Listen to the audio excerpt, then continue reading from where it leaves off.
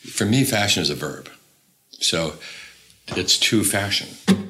My name's Claire Press, and I'm Vogue Australia's sustainability editor. You're listening to Wardrobe Crisis. I just think it's curiosity at the core of it. I just really want to know the answer to things. You talk about revolution in 68. No, we make the revolution before. Can we just go back to making really beautiful clothes with a soul and minimize the waste and think a little before we make things and bring back the value? Provided you wake up every morning and you're aware of the fact that your wardrobe is in the fashion supply chain, then you're a fashion decision maker. Join me every week as we talk ethics, sustainability, and the business and madness of fashion. From who made your clothes to how they impact on the environment to the politics of personal style. My parents feel that this is a waste of time. I tell them go away 'cause everything is just fine. Last series, I recorded a show in the House of Lords with Baroness Lola Young. It's on modern slavery, and it's episode number 53 if you want to check it out. And now I've ticked the House of Commons off my podcast recording bucket list. Or more accurately, Portcullis House, which is just across the road, and it's where about 200 British MPs have their offices. This week's guest is Mary Creagh, the Labour MP for Wakefield and the fabulous, bold and brilliant chair of the UK Parliament's Environmental Audit Committee. Now, this is not just relevant in the UK, because the EAC's report Fixing Fashion made headlines globally when it was published this year. It was looking into the environmental impacts of the fashion industry, and it heard submissions in person from loads of people who've featured on this podcast already, including designers like Christopher Rayburn, supply chain experts like Claire Bergkamp from Stella McCartney. That is such a good episode, by the way. You should definitely go back and revisit that one. It's episode 73. Academics like Dilys Williams and activists like my good mate Ursula de Castro. There were also submissions from Common Objective and Fashion Roundtable and EcoAge about everything from worker exploitation to water pollution and, of course, overconsumption and waste. The whole process took many months, and the reason it made all the headlines is it was groundbreaking for a parliamentary committee to address fashion's impacts. Now, they made a bunch of recommendations, including a 1 penny tax on garments to be put back on the brands, and that was to pay for better clothing collection and sorting, so for recycling. Now, what happened? Well, the British government rejected all 18 of the recommendations, but Mary Creagh is not giving up. This interview was conducted the day that the EAC released its latest report. This one's called Our Planet, Our Health, and it highlights the extent that climate change could affect health and well-being. So it was a big day. Parliament was also in the middle of Boris Johnson's illegal shutdown. There was all this talk of elections and, of course, the ongoing Brexit debacle. I mean, just so much craziness. So I was really surprised and grateful that Mary didn't cancel our meeting, if only just to focus on the big media opportunities around the new reports. But it just goes to show how rad she is. She is a person of integrity who sticks to her word and who is in politics to make a positive difference. If only there were more people like her in positions of power. Anyway, we discuss the power of the shopping detox, how Brits got to the point where they're consuming and disposing of literally twice as many clothes as the Italians and the Germans, and just what we should be doing about it.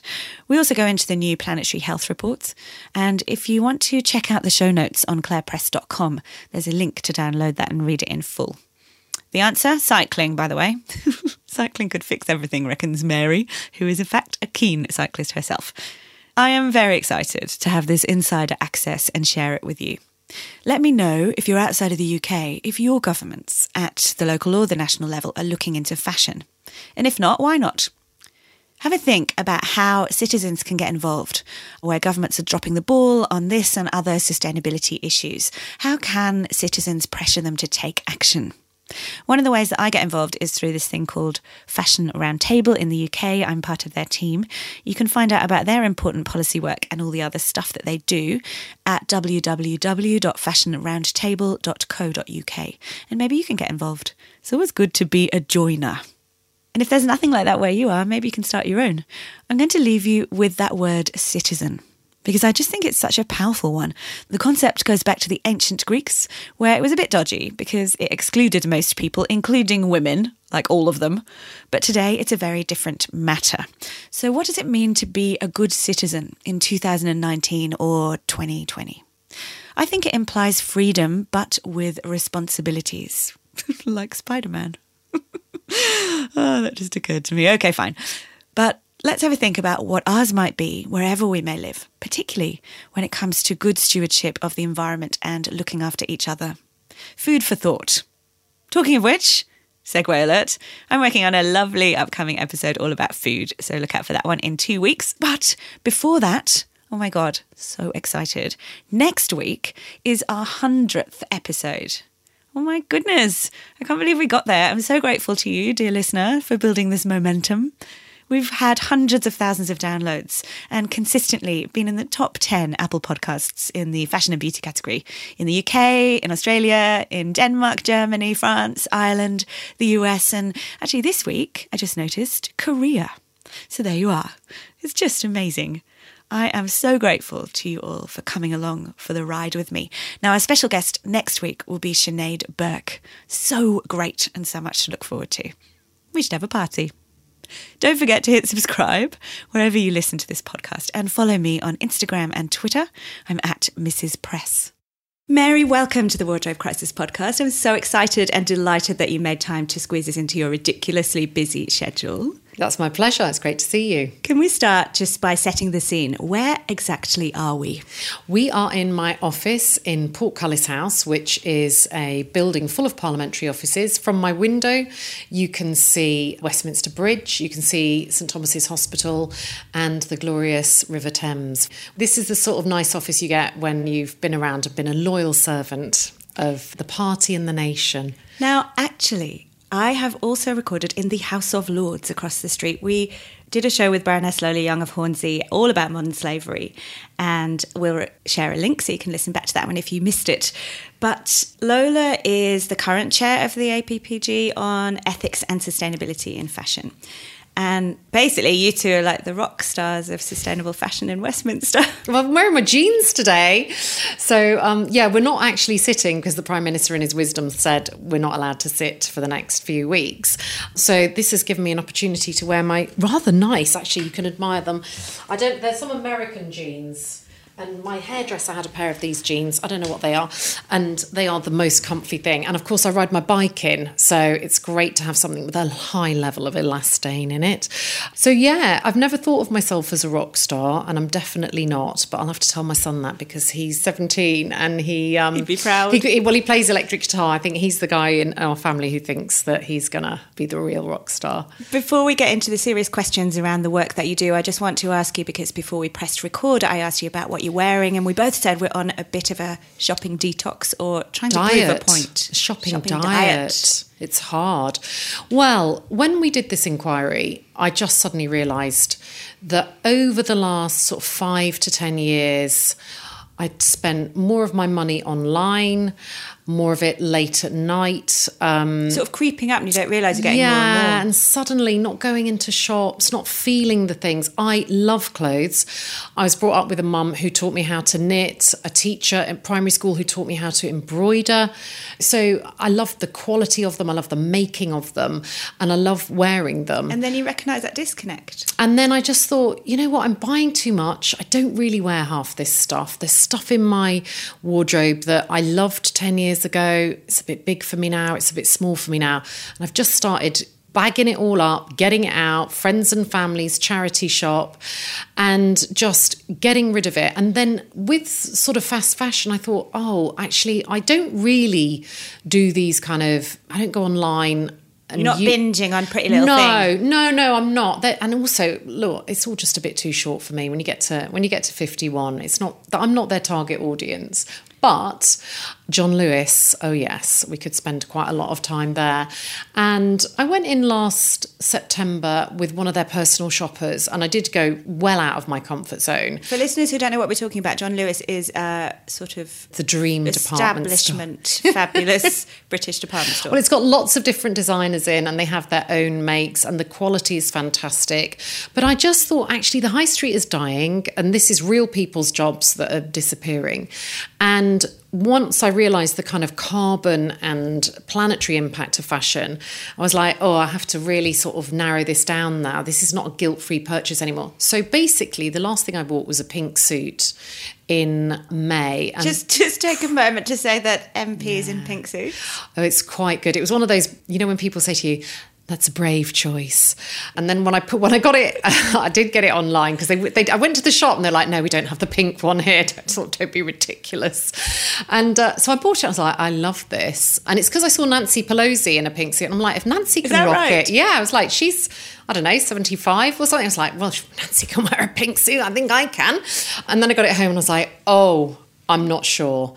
And I had to kind of try it on at least 3 times before I finally dared to wear it. And now it's like, I'm comfortable with it, but it took a bit of... You like bright. Last time I saw you were wearing a bright orange jacket, and right now you're in pink satin. That's right. Well, it's good for telly. So if you're going on TV, you need something that is just a little bit poppy and bright. And it's very easy to get into a kind of school uniform here with blacks, greys and browns.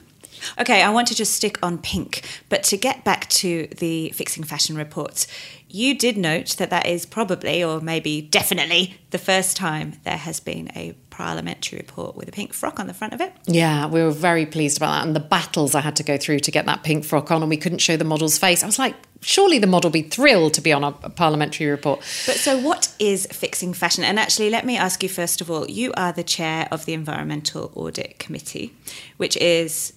We're the committee that scrutinises what the government does on the environment. So we look at what government departments do, because the government is the biggest purchaser of goods and services in the country. But we also look at government policies. So we're a bit like the Public Accounts Committee. If you remember my colleague Margaret Hodge getting Google and Amazon in and saying, why don't you pay your taxes? We can basically call anybody in the country, and we've called people from outside the country, from all across Europe and the world, to come and give us evidence on policy towards climate change, sustainability, sustainable living. And we've done reports on subjects as obscure as soil health. And I was absolutely vital now. I'm now obsessed with soil. Exactly. Well, I was very reluctant on soil. I thought this would be a bit worthy and earnest. But my joke about soil is we've got to stop treating it like dirt. Boom, boom. Boom. But this is also about how we treat contaminated land in our cities, because if we want to build on brownfield, we've got to clean up all the toxic chemicals. Just done a big report on toxic chemicals, absolute eye-opener about flame retardants and the way that they're kind of poured into our clothes, our kids' pyjamas, our baby cots. Incredible stuff here in the UK. And we've done stuff on food poverty and food security. So the United Nations Sustainable Development Goals, we're really trying to work out, is government policy going to help us meet those goals in this country in 2030 and globally 2030 as well? And sadly, the answer all too often is not trying hard enough just yet. So at what point did you decide that fashion was going to be under the microscope? Well, we'd done a big report into single-use plastic, so plastic bottles and single-use coffee cups, and that really woke up the country. It did. To the fact that, there's no such place as a way. These things aren't recyclable. They're not being collected in. We've got a real debate going on, and I realise environment is too abstract. You have to make it tangible, and everybody has to wear clothes, thank God. Especially in this place. I always say that at a talk. I go, if you think this is not for you, let me ask you this. Are you a nudist? Maybe on the weekend, not today. Yeah, maybe between the hours of midnight and 8 o'clock. But this idea that fashion can be a conduit for conversation, or it can spark conversation and get people thinking about some of the tougher stuff around the environment. Exactly, tangibility. And the Ellen MacArthur report had done some of the work. So what we were trying to do is say, what can government do about it? What are the big brands doing about it? Who's good, bad? There's no measurement. There's a lot of chat, a lot of greenwash. Everyone's saying what they're doing. And I suppose what I wanted to do is just I like to start with a blank sheet of paper and say, come on in and let's go at it, head down and pull for the finish line. And so we just get everything there. And then at the end, we sort of filter, select, implement, and working with my brilliant committee staff and my brilliant committee colleagues from across all parties, we come together and say, this is what we think. This is our best estimate. It's not perfect. We're human. We're not academics. We're not experts. But this is what the ordinary thinking person needs to think about this issue. But you are calling in the experts. I want to zero in on this report. We talked about it being the first parliamentary report with a pink frock on the front. It's called Fixing Fashion. Now, I'm based in Sydney, although I'm obviously British. I think all over the world, this report put sustainable fashion front and centre of the conversation. When you mentioned before that the plastics report got people in Britain really kind of galvanised around this issue. I mean, I was in Australia when the announcement came that you were starting the work on the report, and I just thought, this is groundbreaking. When do governments wade into this space? Well, we're not the government, but what we've done is set out a blueprint about what we think fashion needs to do. So first of all, if we carry on our current path, the fashion industry is going to consume a quarter of the world's carbon budget by 2050. And that's absolutely huge. And like I say, I love fashion, but our insatiable desire for more, the kind of psychological kicks that we get from going in and buying a ton of stuff and getting it all home, doesn't last that long. And, I'm interested in the kind of psychological impacts as well. We overproduce clothes, we underuse clothes. And if you think about the wartime generation, they had one suit, they got it out on a Sunday, they put it away. And sometimes they didn't even get it out on a Sunday. You might wear a hat to a wedding, but it was very plain, very kind of utilitarian. And here we buy in the UK more clothes than any other country in Europe. 2 suitcases per person. A year? The male, yeah, exactly. It's 27 kilos a year. So if you think about how much luggage you can bring on a flight. And the guys on the committee were like, well, I buy one thing. I buy some underwear, So it's like if the guys are only buying 5 kilos, that means some people are buying 50 kilos. Interestingly, the stats are similar in Australia. Australians consume on average per capita 27 kilos of clothing and textiles a year, second only to North Americans, obviously on a par with Britain's too. But guess how much we turf out? Oh, 23 loads. Kilos. Yeah, of that 27. So I'm not sure what the stat is for Britain, but Australia is certainly not best practice. Oh gosh, that isn't. And where does it all go? Where does it all go? No such places away. So we do get rid of about 1 million tonnes a year. And that's mind-boggling, the volume of clothes that we're getting rid of. And if you think about the Italians, I lived in Italy for a year many years ago. It was so nice. But, they'd go out. Where though? I was in Rome. I was teaching English language there. And you looked at the Italians, they'd go out in the evenings, they'd wear their clothes to work, and they'd come home, they'd get into their jammies, and they'd hang up their clothes really religiously. And they'd be walking up and down their little town high streets looking at, what's new from Uncle Max and Auntie Mara, as one of my students used to say, it's from Uncle Max and Auntie Mara. And they'd save up and they'd buy it and they'd treasure their clothes and they'd buy these sort of timeless pieces. And you look at what we do, which is, I'm going to a wedding, I'm going to a festival, I need something to paint the house in, I need something for the garden. Or, I'm bored and it's my lunch hour. Yeah, let's have some pink boots this week. And it's like, they look a bit crap now, don't they? So, there's nothing I can really wear them with. So you look at the Italians, 15 kilos, it's like, well... Oh, I didn't know. Yeah, half what we buy. Yeah, and it's like, I'm sorry, people. So the average piece of clothing is worn 7 times in the UK. Shocker. We throw 11 million items of clothing into the bin every year. So that's about £140 million worth. And 1/3 of 1 million tonnes are going to landfill or incineration. So we're digging a great big hole in the ground, chucking the stuff in or burning it. I mentioned experts before. Can you give us some examples of people that you invited to contribute to the report? Some of them have been on this podcast, and we'll share some links to our friends Ursula de Castro and Dilys Williams. Who else did you have? Well, we had Ursula because I'd worked with her for the last 5 years hosting Fashion Revolution's annual Rana Plaza conference in Parliament. So I knew about the social costs of fashion. And I said to her, look, we're going to take it into sustainability because this MacArthur Foundation report's out and I think we need to get to the bottom of this. And so it's been a kind of wonderful education learning circle for all of us. We had the big brands and we had the people seen as the leaders. So Marks and Spencer's paradoxically Primark, who were caught up in the Rana Plaza disaster and who had quite a good story to tell about their sustainability piece.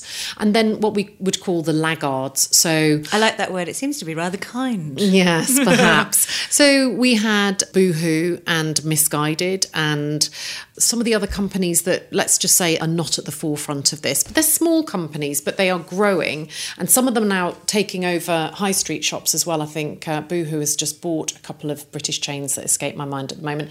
But ASOS was another one that had actually done quite a lot, and we're trying to get down to their, not just their sort of tier 1 suppliers, but their tier 2, 3, right back to the farm. And really, we have enough technology with blockchain to be able to chase this fibre back to the field. And my question to the experts was, if you can tell me what the pigs in my sausages had for their breakfast, because Marks and Spencer's, says it has to be this lupin seed diet to reduce the gas that's coming out of them. Why can't you tell me what your workers are paid and where the cotton was grown? And why do brands so often say, well, I'm sorry, we don't own the factory, so we can't really know, and it's very complicated. Yes, and it's convenient, isn't it? Because the longer the supply chain, the more blind eyes can be turned and the more exploitation that can happen as you go down that supply chain. So you say, yeah, my tier 2 supplier, I've checked his books, he's paying his wages. And then what you don't see is that half of the work is going out of the factory at night, home to families. There might be girls, underage children who should be at school sewing on those sequins. And it's that move towards very highly embroidered, handiworked sequins and studded and bleached and distressed denim that is where a lot of the kind of environmental and social problems come in. So we did work. We also got the anti-slavery campaigners in here to give us evidence and talking to revenue and customs, because if taxes are being avoided globally, they're also being avoided locally as well. Can I just ask you to share just briefly about the process? Because I watched, for example, footage of you grilling some of these people in person. You obviously also called for submissions. How do you go about doing this work? Well, with the parliamentary inquiry, we put it on our webpage, and if it's an exciting topic, as fashion was, we get hundreds of submissions from all around the world, and it was genuinely fascinating. What also more than soil. Well, not everyone's an expert on soil, but everybody wears clothes, so that was the difference. But we had some great people doing some amazing things, and some new startups who were like, we're trying to do this, but nobody's interested. And so you would invite them in to tell you in person where possible? So we would look at who we thought we could have an interesting conversation with and who we wanted to get more out of them. So clearly we wanted to get more from the brands. We talked to the academics who are researching in this area. So we say, only write us 2 pages. And they're like, here's 90. Oh my God, it's my PhD. I've written 100,000 words on this and you want 2 sides of A4. So, fair dues. We had the academics in, we had some of the innovators in, the textile innovators. So all of that was really good. I went on a visit to the Huddersfield, which is very close to me in Wakefield, the Textile Centre of Excellence. Fantastic history around Wakefield, my constituency, with the wool and the carpet and the bedding industry, the so-called heavy woolen industry. We went into the Textile Centre of Excellence and saw a machine that was able to coat cloth at 60 metres a minute, which is the kind of industry standard, through chemical coating, antibacterial coating, waterproof coating, by passing it under a laser beam and then having a plasma beam interfering with it to put the properties on it. And this, in Huddersfield? In Huddersfield. Bloody hell. You're right, lass. I got to say, it was excellent. It was Hilton more about that. And no, but good for us having this technology in Britain and up north that we ignore. Huh? Exactly, but it's being spun out. The patent and all of the fundraising is going to be happening in America. So it's like we've got this genius creativity in our country, and yet the kind of brokerage between making those innovations like the new patented norm in factories across the world. We can take electricity, chemicals, toxins and water pollution out of treatment processes for fabrics. And, that's the chemicals that are next to our skin, and our skin is absorbing these chemicals. So why wouldn't we do that? It's good for the planet, it's good for us, it's cheaper in the long run. And yet we're not able to do it here in this country. So there were some great moments, and we had some very, very interesting evidence that came to me personally as the chair of the committee. So what you always get is people who say, I am in the industry, I know where all the bodies are buried, I cannot tell you because my job is, working with these big companies, but here's where you need to go looking. So we had some interesting sort of off-piece and some sustainability managers coming to us saying, I have inspected the factories, I have seen the dye flowing into the rivers, and my bosses weren't interested in what I found. Mm-hmm. I was going to ask you what was the most surprising thing that you learned, but you've already shared some mind-boggling things. Anything else? The 1 million tonnes a year. The idea that we grow cotton, which is a thirsty crop, this is drinking water, and we are wearing the freshwater supply of the Asian subcontinent. There was a terrible stat, wasn't there, from the report that was something like the cotton in one pair of jeans uses more water than a person drinks in 2 years. Yeah, and if you think about the water stress that is coming over the next 10 or 20 years, the global south, which is going to struggle to grow its own food, cotton is going to be a luxury fabric in 10 years from now. I mean, regular listeners of this podcast will know that I pretty much say this every week, but it is demented to put all of these resources, creative and finite and natural and otherwise, into making all this stuff to throw away. It's completely bananas. That's right. And I think there's a distancing of young people these days from making and mending. And one of our fashion academics said, I'm teaching fashion in Leeds. One of my students said, I've got to go and get a new coat because button's fallen off.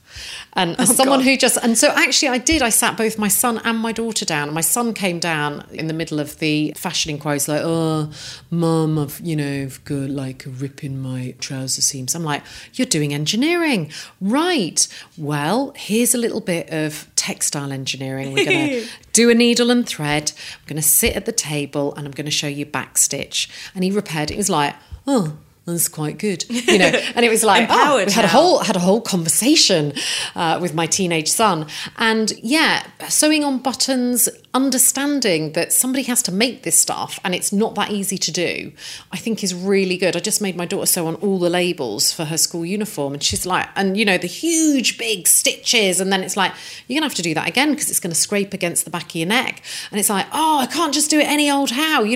Understanding when you see something that's really, really neat, that is an absolute work of art. And I took her around a charity shop, and there was this great, beautiful kind of cream cashmere coat, and it was a shop in Montana that had done it. And you think about the Montana winters in America and how cold and icy they are.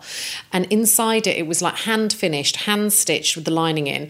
And there was a label in it said made by unionized workforce, the Garment Union of America. And I thought, my God, in the 60s and 50s, there were people stitching this stuff in by hand. And here I am, 50 years, 60 years later, fabulous. This coat is a wonder. I'm glad you brought that up because we're recording this on the final day of London Fashion Week, but it's also, and perhaps more importantly for this conversation, Second-Hand September, as deemed by Oxfam. Well, I went to their fashion show in February. It was very, very, very exciting. It's Faye Garnett. She's coming on the podcast next series. Is she? Well, I was just... She's a stylist, but yeah. It was brilliant. And to see all those wonderful reworked leather jackets. And I'd been to the Oxfam Waist Saver site up in Batley, up near us. Do you know, you're 6 teaching miles. me. It's an education. I need to go back up north and see what's being done. Spend half a day with Waist Saver. So basically, Oxfam has quantities of this, probably thousands of tons of this stuff coming through their shops and warehouses. They keep it there for a couple of weeks, but just like ordinary shops, they have their regular shoppers and they don't want to see the same old. So when it's been on for a certain amount of time, it goes up to Batley, heavy woolen industry, 6 miles from Wakefield, all the best places are. And they have... all the best places are 6 miles They from are. Wakefield. Leeds, Batley, Huddersfield. I'm telling you, I'm not wrong. And we had this incredible afternoon where they have this huge conveyor belt and the tiny little hand-knitted baby clothes that had been worn once and washed, possibly not even once, from loving grannies. I was like, I'm having that. So they hand sorting it? They're hand sorting it, but they're getting it into all like 20 different grades of fabric. So what they do is they pull out all the stuff that can go to festivals, all of the cut-off shorts, all of the massive wellies, all of the Burberry Max, tons of Burberry Max Rubbish, there. really? Yeah, some of the odd little stain, the odd little thing missing. But they go to Windsor Horse Trials and they have an Oxfam stall there. So a better class of Oxfam shopper. So they're segmenting it to their incredible different markets. Then they have the jeans that go off to Pakistan to be recycled. They have all sorts of, they call it jazzy. I was like, that's quite an exciting name for hideous amounts of acrylic jumpers. And that just gets sort of reworked down. Some of it goes into the mattress industry, some of it goes into carpets, some of it gets chopped down in the Midlands into wipes for car factories. And let's invoke another marvellous word, which is shoddy. Yes, shoddy. And so all of these people standing up, they're pulling out the designers, they're pulling out the things, and Oxfam does sell them on its website. So you can go online and look at their shop, and they have volunteers that come in. And if you look on their website, so obviously the fashion show is the creme de la creme. The big problem they have is secondhand wedding dresses. They are literally overloaded. Everyone wants a new wedding dress. Psychologically, I understand that. But there were hundreds of them there. I'm not joking. And so they're dyeing them for Whitby Goth Week. They're trying to get brides. You know, if you don't want to be a bridezilla, you can go in and spend a very happy afternoon. You're blowing my mind. I was like, Whitby Goth Week. My office manager was like, I've already bought it. I was like, come on, you have to get a wedding dress from Oxfam. Just get married again. Yeah, exactly. But so I mentioned that Secondhand September, and we also spoke before about how you're on a shopping diet. I'm calling mine an experimental detox. But secondhand is obviously one of the ways that we can make fashion more sustainable. But coming back to the report, I think the most groundbreaking suggestion, and I should add that all 18 recommendations were rejected by the government, one of the most inspiring ideas was this idea of a 1p tax on each garment. Can you talk us through that? We got Waste and Resources Action Plan, which is a big charity that used to be government funded. They pretty much had their funding cut to the bone. And now it needs to be funded by the industry. And they have a sustainable clothing action plan. And what they said was, you know, we've only got like 10 or 12 retailers, sort of mainstream high street retailers signed up to this. And, you know, to reduce our carbon, water and waste footprint. And the waste, we're missing all the targets. We've done good things on water, good things on carbon, waste is impossible. So how do we tackle the waste in the system? And we looked to France, where they have introduced this penny tax, and it's a euro cent, same thing now with the pound tumbling. And they have created about 1,400 jobs in the sorting and, you know, the recycling industry. And they've diverted thousands of tons of clothing from landfill, which I think just, you know, if you're going to say zero textile to landfill, which is where we've got to get to sooner rather than later, you've got to create the industries onshore here at home and not just kind of ship it abroad and hope someone else is going to deal with it.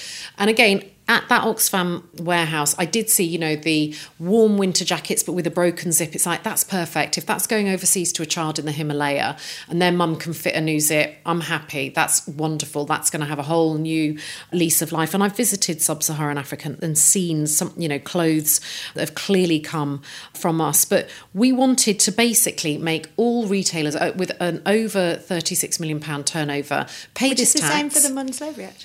Yeah, we thought that was a good standard. It's sort of, you know, they're big businesses then, they can cope with the extra audit requirements. And basically, that would raise about £35 million a year to divert this clothing away. And I think it would also, you know, we'd be able to do ad campaigns, we'd be able to get people to think more carefully about it. So we want plastics companies to clear up the plastics. That's a principle in UK law for the last 20 years. Polluter pays. I mean, we don't do it though. Exactly, but we don't do it for clothing. We do it for electronics and cars, and we've created whole new industries and cleaned up our planet. That's it's interesting that you make the case saying this actually generates and stimulates its own economy. Green jobs. Right. And yet, as I mentioned, all the recommendations were basically rejected by the government. Why do you think that is? We're in a very curious period in British politics, if I can put it like that. I wasn't even going to go. I thought there's not even any point in going into the crazy mayhem that is happening right now. Brexit has paralysed everything. The Parliament has been hung for the last 2.5 years. So there's a kind of policy stasis. That gives us opportunities because it means that campaigning organisations, campaigning MPs can get things through which wouldn't normally be government priorities because there's cross-party consensus and they're not that contentious. So we had the banning of wild animals in circuses bill. That was brought in July. Of course, Parliament's been prorogued now in September, so the bill falls. So it was just keeping Parliament spinning around. So we have a government that doesn't really like regulation, but wants to be seen as pro-environment. And what they said was, in their official response, we're going to look at this as part of our waste and resources strategy. And we're going to look at maybe collecting in tyres or clothes or, this or that. But this has got a 5-year window, hasn't it? By 2023, it's like, well, in the long run, we're all dead. We've got to crack on with this stuff now. They've set an ambitious, world-leading target of net zero carbon emissions by 2050. They've talked the talk. This is how we walk the walk. Where does hope lie? Where are we at with that? Well, we're coming up to a year since we launched our report, so I'm hoping to have a 1-year-on event in Parliament. We'll get some of the experts in, get some of the companies in and see what's happened. Anecdotally, a lot more companies are signing up to the Sustainable Clothing Action Plan. That's great. That should be their licence to operate. A lot more sustainability lines coming out. But is that just to cover up the fact that the volumes are still massive? How are they going to report their greenhouse gases from next April? That's going to be a massive change, because as soon as you measure it and are reporting it into the Treasury, government then has a clear oversight about what you're doing. We've seen the weaknesses in self-reporting in the Modern Slavery Act. So I would like to make sure that those weaknesses are not replicated in this. But over time, change will come. What's your take on the movement towards more of these organisations and networks and reporting systems and alliances being set up globally? Because you've got the UN Sustainable Fashion Alliance, but also the G7 thing with the Fashion Pact that we've just seen. That was extraordinary to have that at the G7. I mean, it was a big moment, really, because what it showed was that the work that we'd done as a committee, the clamour globally from people who think, well, I want to be able to do this, but I want to trust the brand, and I don't know if the brand is trustworthy. In the end, everybody's just marking their own homework unless there are comparable standards. That's awful. They are, though. They just say, oh, we're greener than you. I give myself an A. Yeah, yes. Actually, I give myself an A- just to be humble. Yeah, no. I'll give myself an A+ just because I've got no cheat. I've got a brass neck. So, they're all saying how great they are, and they're all saying, we had Topshop Arcadia in, and I was like, so how many collection points do you have? And they're like, oh, just one. It's like you've got 1,400 shops and you've got one collection point in Oxford Circus. And, and everyone goes to Oxford Circus as a tourist anyway. Not everybody, but it's like they're not bringing their clothes in to dump with you there, to recycle there. So ask the questions about the supply chain. Carrie and Ursula started it with Who Made My Clothes? What's the footprint of my clothes? Maybe that's the next hashtag. Oh, yeah. That's a good one. What's my clothes' carbon footprint? Mary, where does this come from in you? We've talked a bit about being from up north, and you're the Labour MP for Wakefield, of course. But was it 2010 when you first were the shadow minister for... Yeah, DEFRA, environment, yeah. So where's eco-warrior Mary come from, is my question. Well, you see, I think environmental justice and social justice go hand in hand. And I grew up in Coventry, which is a car-making city, at a time when all the car factories were being shut down. I was about to say was. Yeah, exactly. They still make taxis there now. But, Alvis, the tank makers, Massey Ferguson tractors, all closed around my ears as a teenager. So that's where I got my sort of political fire from. And we never had a car. And it's difficult if everybody works in a car factory, all the men working in car factories, they shut down and you don't have a car. And so we didn't have very much money. And so I just remember getting a bike when I was 7 years old. And you thinking, still cycle? This is the best thing in my life. I love this bike. And over time, as I went to university, it's like, oh, suddenly it's not about not having a car. And this is just the way to get to school and the way to get out and about in the evening to see your friends. This is cool. And so I've cycled wherever I've lived, not Rome, admittedly, that's a step too far, but Brussels, Sri Lanka, Colombo, when I lived there for 3 months. And I've always just been like, this is what people who don't have cars do, and this is what the poor do, this is what the healthy do. And actually, if cycling was a pill, everyone would be on it. You'd be going to your GP saying, I need to be on it. It reduces your blood pressure. It's great for your mental health, great for your cardiovascular. And it's just, you're out in the daylight for an hour a day, cycling into Parliament, cycling home from Parliament. It's just a tonic. When I was not on a bike, but in an Uber on the way somewhere this morning, I found that you had a new podcast episode dropped. It's called Emergency on Planet Earth. It's a series, I think it's like, so you've done 6 episodes now, have you? That's right. But this latest one is about planetary health. And I want to just finish up talking on that, but I'm glad that you mentioned the cycling, because there's a bit in there where you say there is some, I didn't write it down, so it's off the top of my head, I could be wrong, but correct me. There is a reduction in the breast cancer likelihood in cyclists by something like, was it 20%? Yeah, it's a Danish study. So basically, you cycle, you're more healthy. Basically, you reduce your risk of cancer, you reduce your risk of cancer coming back. It doesn't hurt your joints. It's not like jogging, which I have to say I'm not a huge fan of. Although running for the division bells to get over and vote in the Commons is my, get out of my way, people. In your pink suit. Yeah, in my pink suit, yeah. Always wear the trainers now. But you say on the podcast, if people could only understand that there's an economic benefit in funding more healthy cities, in funding ways that people can be encouraged to cycle more, because it's not just about having a more livable city, it's actually about saying we're going to reduce pressure on the health service. We're going to reduce pollution, we're going to make people healthier, and if people eat less meat and dairy, then they're going to lose weight as well. So all of these things, it's about the co-benefits. We only have one planet, it's our only home, and we rely on it. It's our life support system, and the huge changes that it's going through as a result of our activities mean it's heating up, and the water, the oceans and the land are all under massive amounts of stress. For us, what we want to do is avoid heating it so much that we end up with those systems collapsing. And we're in a rich country, so if the cost of food goes up by 30%, that will hit the poorest people in our countries, but it will hit the poorest people in the world catastrophically. And so this is about an expression of solidarity, social solidarity with people that you'll never know and never meet. But it's also about saying, if you have a city where people can walk and cycle easily, what does that do for health? What does that do for pollution? What does that do for reduction of noise and stress and blood pressure reduction? If you have 2 days a week where there's no meat on the menu, what does that do for blood pressure? What does that do for health? So it's saying healthy planet, healthy people. And that's really got to be everyone's goal. So eco stuff, often seen as a bit of a hair shirt, giving up, renouncing, living in a cave, eating grass, drinking water. There's no need for that. We have wonderful inventions. You know, I'm never going to stop drinking wine. I'm never going to stop drinking beer. I'm probably not going to stop eating meat, but I am significantly reducing it and eating and drinking and being in the world a little bit more mindfully.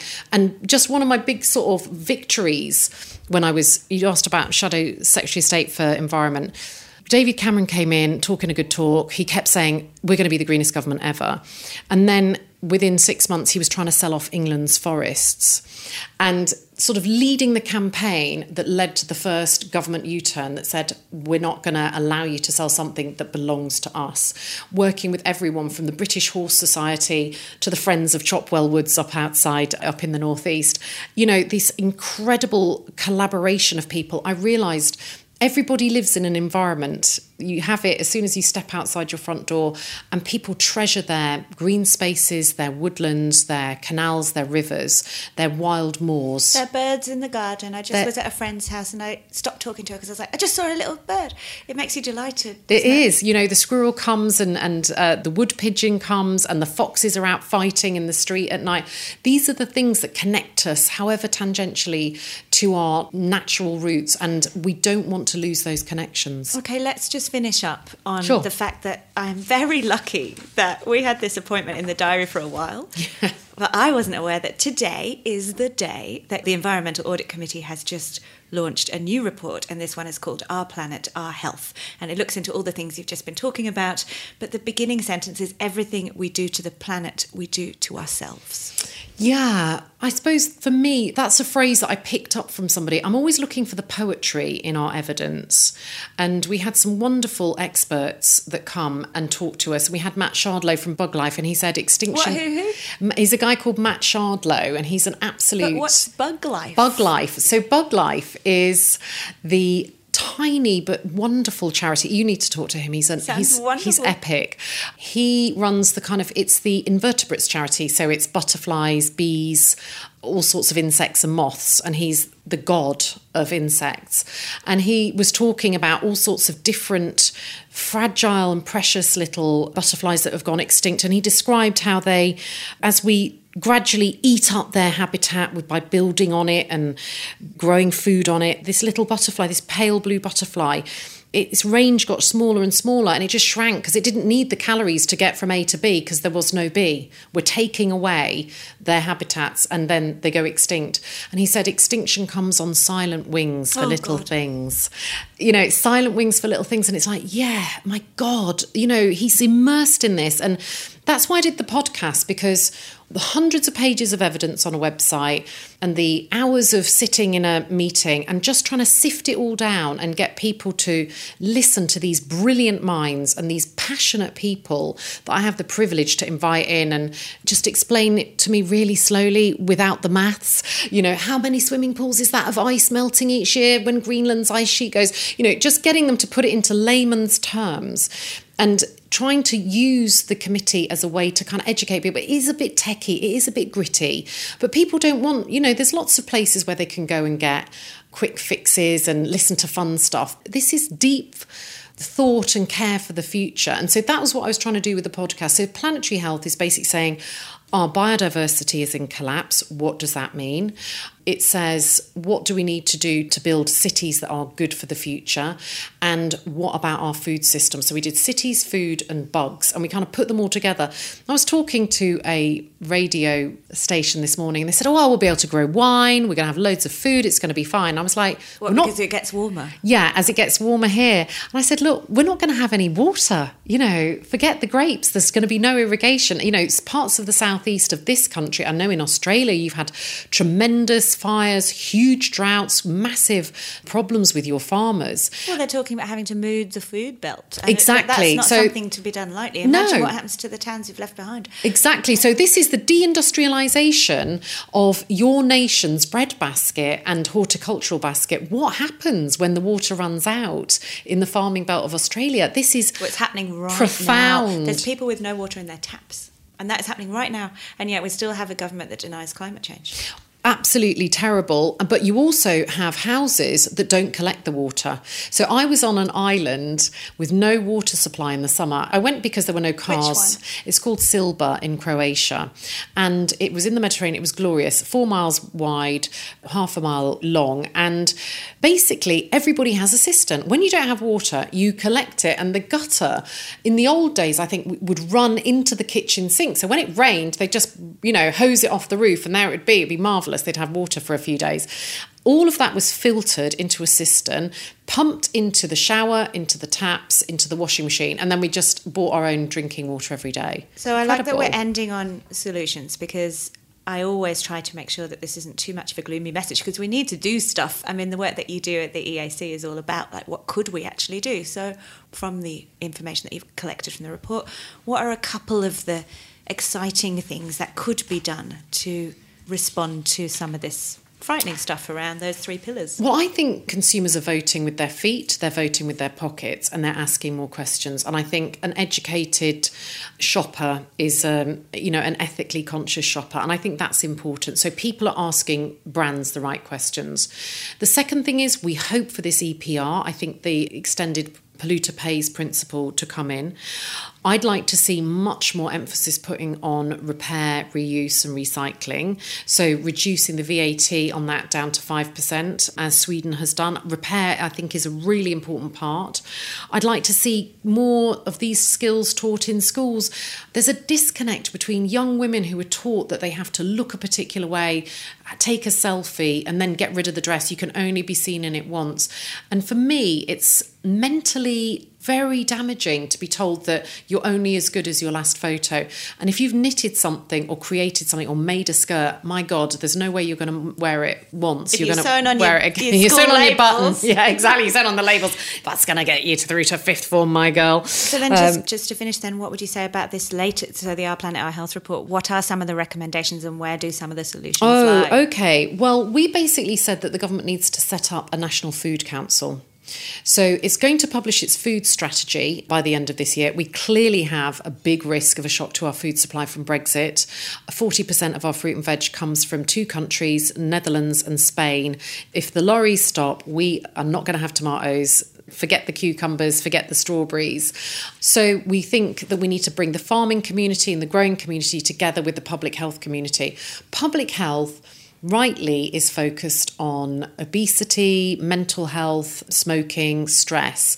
That's fine, but they're not looking to the future when the Zika virus may appear in the United Kingdom, where Lyme disease is already appearing in ticks and people are not getting diagnosed properly at their doctors. Where food may have lower nutrient content because of a warm extra climate. carbon. Yeah, so that's less of a worry. I was very worried about that to begin with, but that's basically, you would end up with bigger crops, so the nutritional content would be less because they've grown faster because there's more carbon. So it's a kind of paradoxical thing. It is a problem for countries where people don't have enough iron and zinc.